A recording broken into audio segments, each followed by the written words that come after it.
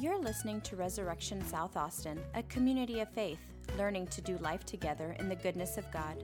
For more information, you can find us online at resaustin.com. We are a few weeks into our series looking at the letters of Paul to Timothy, 1st and 2nd Timothy. And we're asking the question, what does it look like to live a life that leans on with the full body weight of our lives and is fueled by the grace of God? How does this concept of God's giving actually fuel and function in our lives? To this kind of claim, a person who's setting aside their life to live on the grace of God, the world would say, who needs the grace of God when you've got a pile of cash, right? I mean, would anyone say that out loud? Maybe some would. But that's certainly the way things function. We live in a world where everything is given cash value. Time is money, whatever that even means, right? Everything's given cash value, even relationships, meaning. We hang meaning on our paychecks, purpose for our lives. Things that are priceless, somehow our world has ascribed price to them.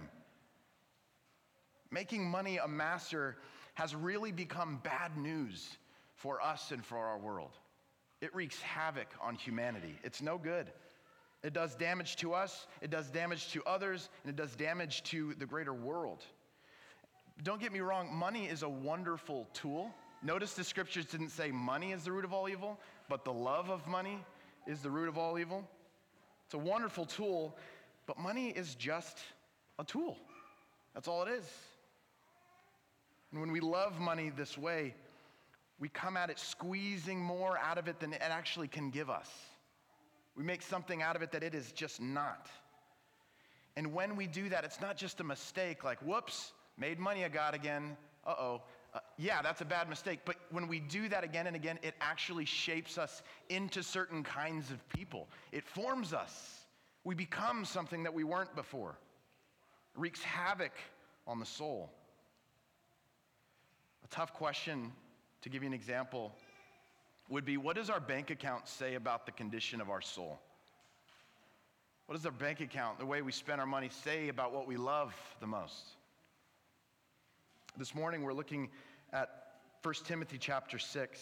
It talks about money. All of our readings do. And it also talks about Paul's dealing with something kind of behind money, which is the question of what kind of person are you becoming with your money? It's a huge topic, and I need a little bit more of your time than I usually take in preaching, so I'm just going to give you a heads up now. This is probably going to run 10 minutes more than you all used to, you know. So, but if you think about it in Texas, this is like a short sermon still, but whatever. But before we dive in, and the reason I want to share a little bit longer is because this is one of those topics that I really feel like has to be, I need to share some of my own story, my own life, just to put some flesh on this, and I just want to be transparent with you, so I'm using a little bit more time. But before we dive in, and so that all of you can hear me well, because even the fact that now we all know today's sermon is about money, we're all either our heart rates are going up, or our ears are shutting off, or we're kind of closing off. Before we jump in, I just need to point out a few things and name some things so that you all can hear me really well. First off, in what I'm going to talk about money, I am not inviting you to do something that Michelle and I don't do. We do this. Everything I'm going to share with you, we are already doing. So I'm not telling you to do something that we're not doing. And in our doing it, Michelle and I, we have found it's been challenging practicing generosity, but it has been so life-giving. Defiant at times to the fear and the worry that we carry around, and we have found so much joy in it. Second, we're talking about money not because our church is in a financial crisis. We're doing okay, actually. That's not why we talk about money. Third, I recognize that many of you have come from churches that whenever it's preached about money, what is immediately laid out is just guilt and shame about greed or the money you have. I'm not interested in doing any of that. There's actually no power in that. It's not the gospel. I want to preach the good news to you. I want to be a life-giving voice pointing you to a restful contentment that we actually find in the life of Christ. That's my goal here. Fourth, At Res, you should know this if you're new to Res and our Res family. This is a little bit of a living room conversation of our church family. But I just want you to know we're not afraid of talking about money, because talking about money isn't actually talking about money, it's talking about discipleship, the kinds of loves that we have, and handing those loves over to the Lord. And so at Res, our folks are fearlessly open to the Lord and his teaching. We welcome God's voice in our lives. Our church is also very generous in things like this. We just did this prayer book drive, and we knocked it out of the park. We got more than we asked for. You guys have generosity in your bones. You serve, you open your homes. I've seen the generosity of this community, and I just want to say, I'm actually very genuinely grateful for that. I think it's awesome. How amazing to be a rector of a church like that. It's so life-giving to me. So I'm grateful for you. You need to hear that. Lastly, last point before we jump in. I don't know who gives at this church, who does give, how much. I don't know any of that stuff. On an occasion, I get a big picture report about our financial situation. And why that's interesting to me is because it tells us a piece of the picture of how we're doing spiritually. And that report, to be honest, every time I've gotten it, and probably most churches when they get it, that report reflects a lot of what's happening out in our broader culture, the way the world deals with money and is handled by money. Churches in Texas and throughout the U.S., most people really struggle with sacrificial giving. That's just kind of what those reports always show. Most Christians don't give sacrificially. Think about that. Christians aren't radically different from our broader culture when it comes to money and generosity. What does that say? I don't think it's because people are stingy or super greedy, and I really don't think that's the case. I think it means either that families are facing severe poverty, like really hard challenges of finances, which if that's the case, you should come talk to me, because that's part of the reason why our church gives, is to be able to relieve our church family and help when times of need. But for the most case, I think it's that families don't make it a priority, or they don't think about it, or they're really avoiding a fear of scarcity. They don't want to invite God into their finances.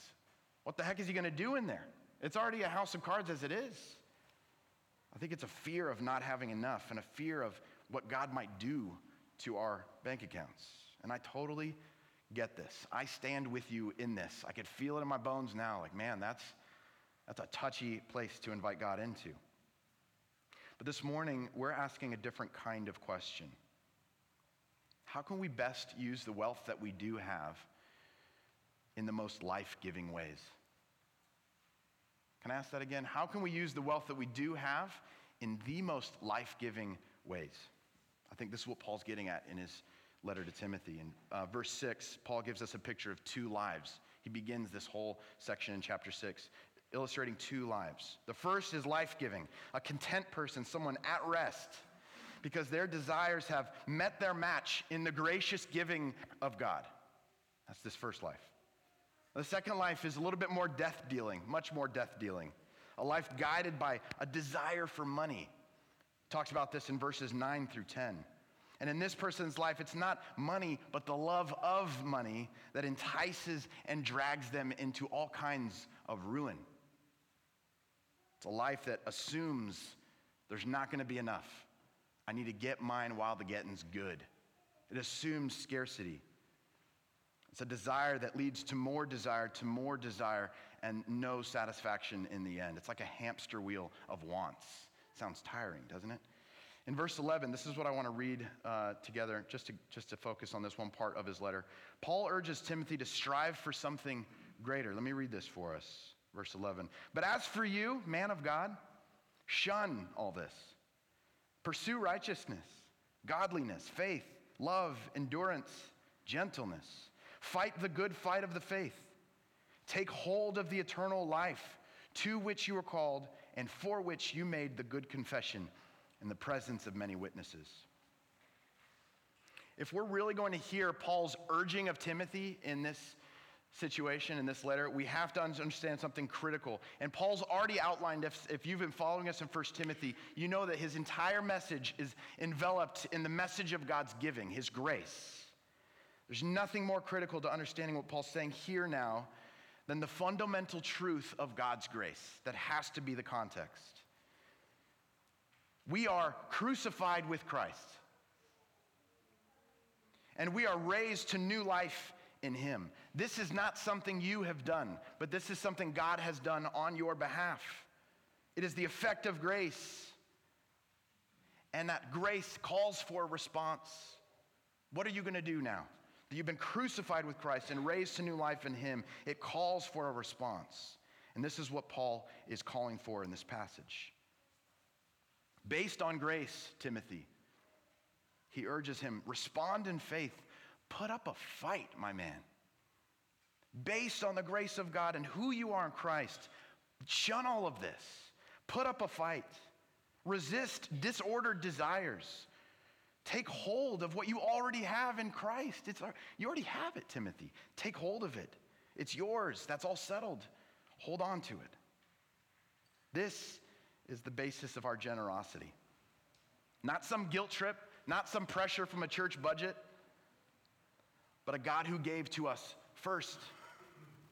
That's where we start with generosity. It's a God who gave to us first and gave so much that his generosity is something that we want to get in on. It's that good.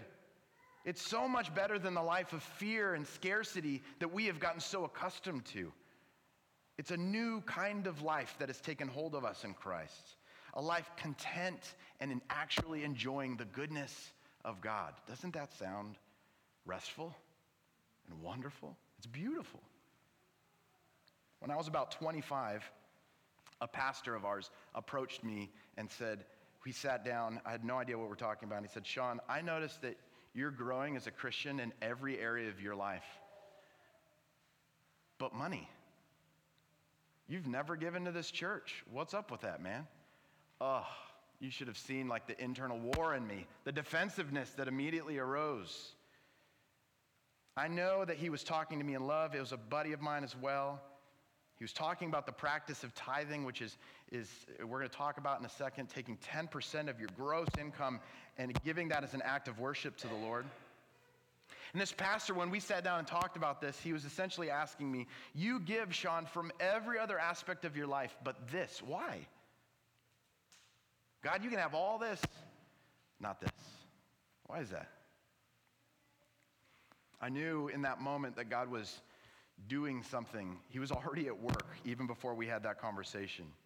And if I could back up and show you the years up until that point, I had argued my way through so many like really pristine, very tight arguments about why God was welcome into my life in every area except for this one. I had the best arguments.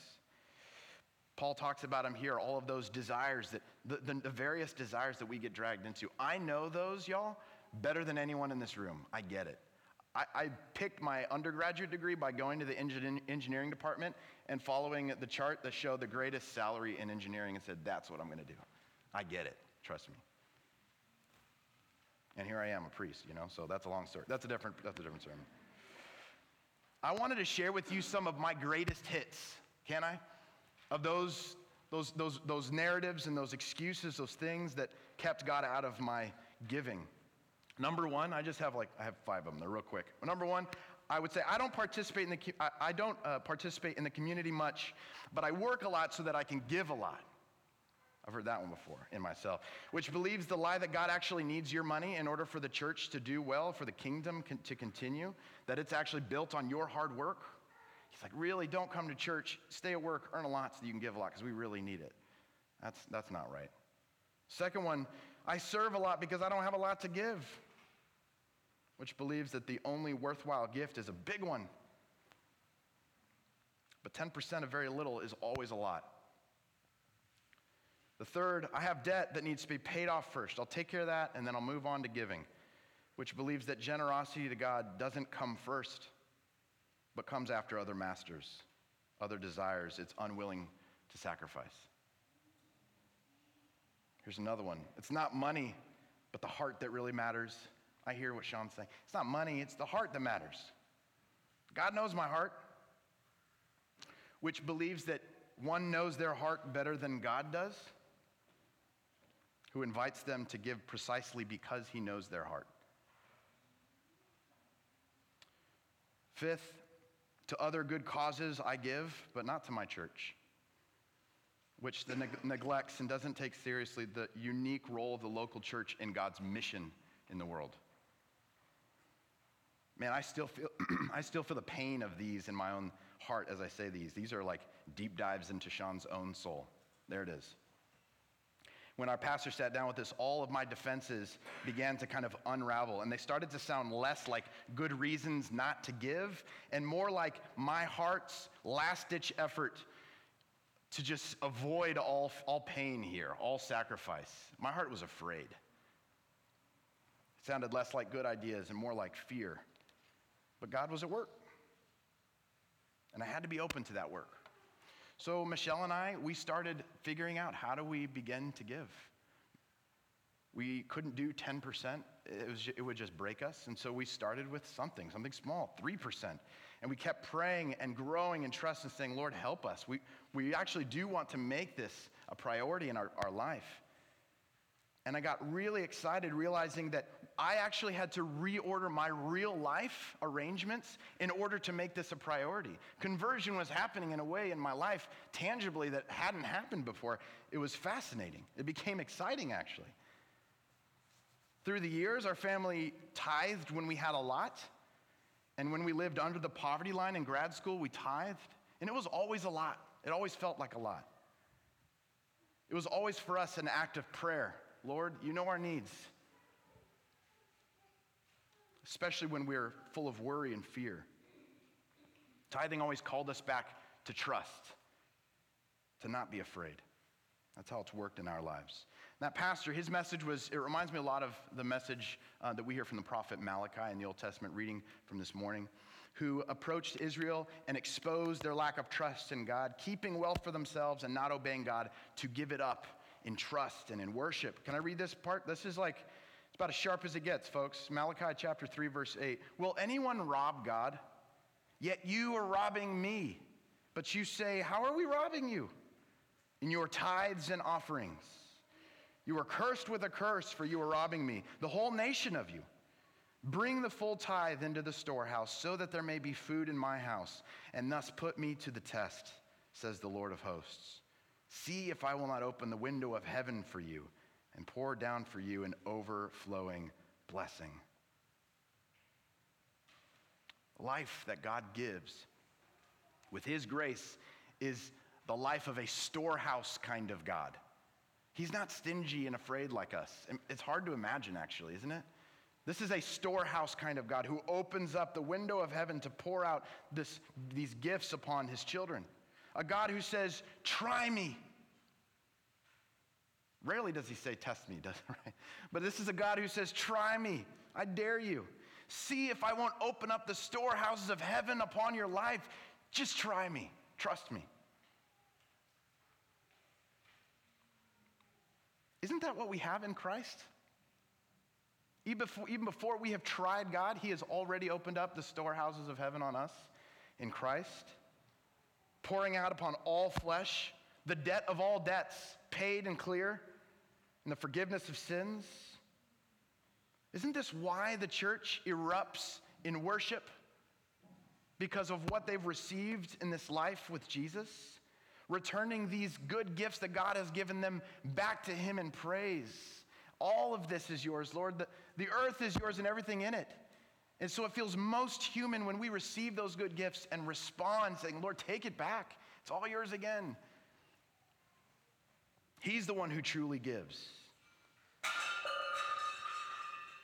Isn't that also the kind of life that we really want, the kind of life we actually desire? A life that isn't afraid to give, but realizes everything that it has is gift and then gives all the more? If we saw someone living like that outside of us, wouldn't we say how beautiful that is? That's Jesus, isn't it? Let's look at what Jesus teaches. We looked at the prophet Malachi. Let's look at what Jesus teaches about giving. He regularly invites people, first of all, to a radical generosity. If we think that the Old Testament is for the Old Testament and the New Testament things are different, Jesus has done away with the law, you should go to catechism class and learn that's actually not true. But also, the kind of generosity that Jesus calls you to is way more than 10%, some sort of tithe. He always calls people to a radical kind of generosity, giving away all you possess, even to come follow him. But there's 3 times in Matthew and in Luke that he explicitly rebukes those who hold back a tithe or a tenth of their wealth. I want to read this for us in Matthew 23:23. It says this, "Woe to you, scribes and Pharisees, hypocrites! For you tithe mint, dill, and cumin, and have neglected the weightier matters of the law, justice and mercy and faith." Listen to this part. "It is these you ought to have practiced without neglecting the others." He calls them hypocrites, people who say one thing and do another, right? Because they sacrifice what is easy for them, in this case it's wealth, but not what's harder for them. They won't sacrifice that, which is justice and mercy and faith.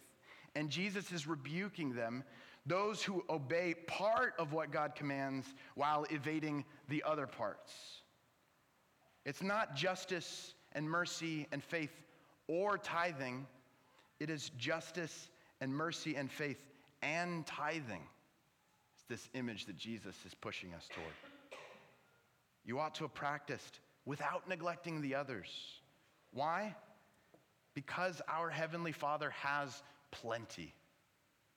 Plenty of mercy, plenty of justice, plenty of faith to give, plenty of wealth to provide to us. So Jesus is inviting us not to live in fear, but to live in the abundant care of God, dependent on God's gracious giving, his over-the-top generosity to us. That kind of life is really beautiful, and it's exactly what we see when we actually look at Jesus. We see that life, right? A life completely in trust of God. When Jesus stood before the tempting powers of the earth, Paul says Christ made the good confession still. In verse 13, it was a pure self-gift of all of his wealth, faithful to justice, God would soon deliver. The mercy it would pour out upon all people. The faith that the Father would extend to all people through him. Jesus didn't hold back a thing, and because of that, we are benefactors of heavenly wealth. He really is generous. That's really who he is. And even in the deepest part of his poverty, the deepest part of his descent, when he even screamed out to the Father, "Why have you forsaken me?" he still committed himself to trust the Father's provision. And what happened? The Father raised him to new life. Generosity again, 3 days later. Friends, isn't this the kind of people we want to become? Seriously. Don't we want to be Christians? Isn't that why we're here? That everything we have would be given to the Lord without abandon, without fear. More importantly, isn't it in Christ that we have all these things as it is? Isn't it Christ who lives in us now and not us driving our own ship, but Christ living in us? Our self's been crucified. Christ lives in us. Church, you are that people. You are a people crucified with Christ. A people now come alive, resurrected with Jesus, set free to take hold of that life that really is life, like Paul says. So don't let the love of money stop you from having that life. Don't let the fear of scarcity hold you up from responding to God's grace, not only to God, but to others in generosity. Make the good confession before many witnesses. Don't let anything hold you up for that. And the thing about money is we could all say here, you know what, you're right, I'm convicted. In my head, I'm going to be generous. Or in my head, I'm going to give my money. The thing about generosity is it's one of those things that actually has to be given in order for it to be generous. It doesn't work in theory. It doesn't even exist in theory. And this is why so many in our church practice giving sacrificially. Taking those wooden tokens that are out on that table and saying, that's right, even though I pay online, this is like an act of worship. It's an act of generosity that I want in on. This is part of my whole life's worship with God. And can you imagine if we became increasingly that kind of people, inflicted with this generosity of God, can you imagine what God would do through us? A fearless people?